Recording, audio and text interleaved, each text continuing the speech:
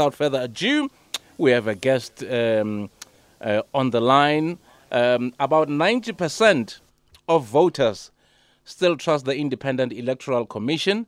This is according to the preliminary findings of the Election Satisfaction Survey released by the Human Sciences Research Council earlier today. To chat to us more about this, we've got Ngqapheli Mchunu, doctoral researcher in the Development Capable and Ethical State Research Division, Human Science Research. Good afternoon, sir. Good afternoon, and good afternoon to your listeners at home or at work. Good to have you on the show on this gorgeous day. So please tell us, what did the survey aim to discover and address? Sure, yes. So this was the Election Satisfaction Survey. It's conducted by the Research Council of Election Services to determine the opinions and perceptions of voters regarding the freeness and fairness of the electoral process. Yes. So it's a survey we conduct in every election, whether it's the national and provincial elections or your local municipal elections. So the main aim of the study essentially is to establish the views and opinions of voters who had voted, and to ensure that we provide empirical evidence to the IEC which can help influence their policy decisions. Mm-hmm. So I bet you the Independent Electoral Commission, once they hear this, bazoshaya piano. I'd assume so, because remember, this is essentially an account from the voters. Yes. So yes. We only interviewed voters who had cast their votes across 300 voting stations in all 9 provinces. We interviewed a minimum of 50 voters per voting station. Okay. So all in all, do you have the exact number as to how many people were interviewed? Yes, it's a total of 12,100 and I think 92 or 89. Yes, yeah, but it's over 12,000. Yeah, I guess I voted late, so they missed me. Because remember we sampled voting stations across the provinces. Yes, we'll try and make it as representative as possible to avoid any skewedness in our data. Excellent. Now take us through some of your findings. Yes, sure, of course. So we've got a couple of high-level findings. For example, over 95% of our surveyed voters felt that they had confidence in the secrecy of their vote.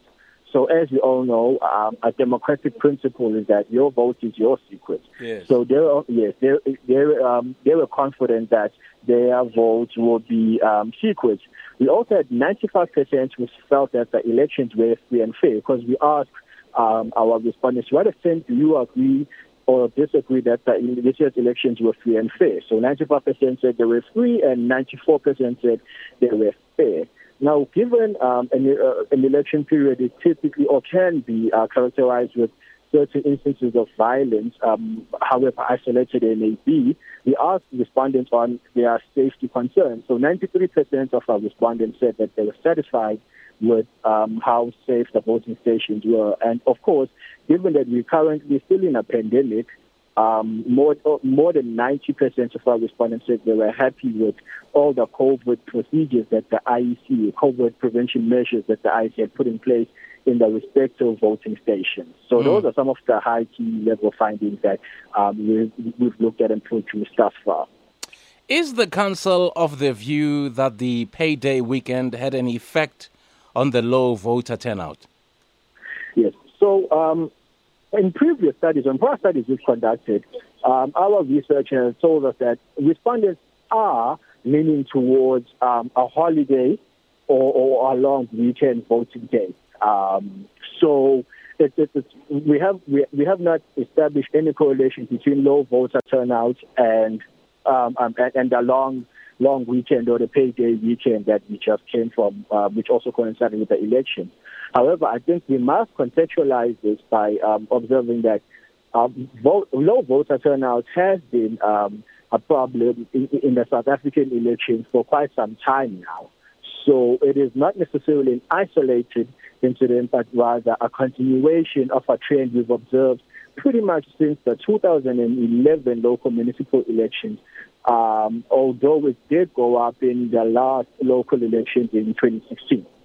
Excellent. And finally, Mr. Mchunu, Yes. are we allowed to see this report? And if that is the case, how can we access it?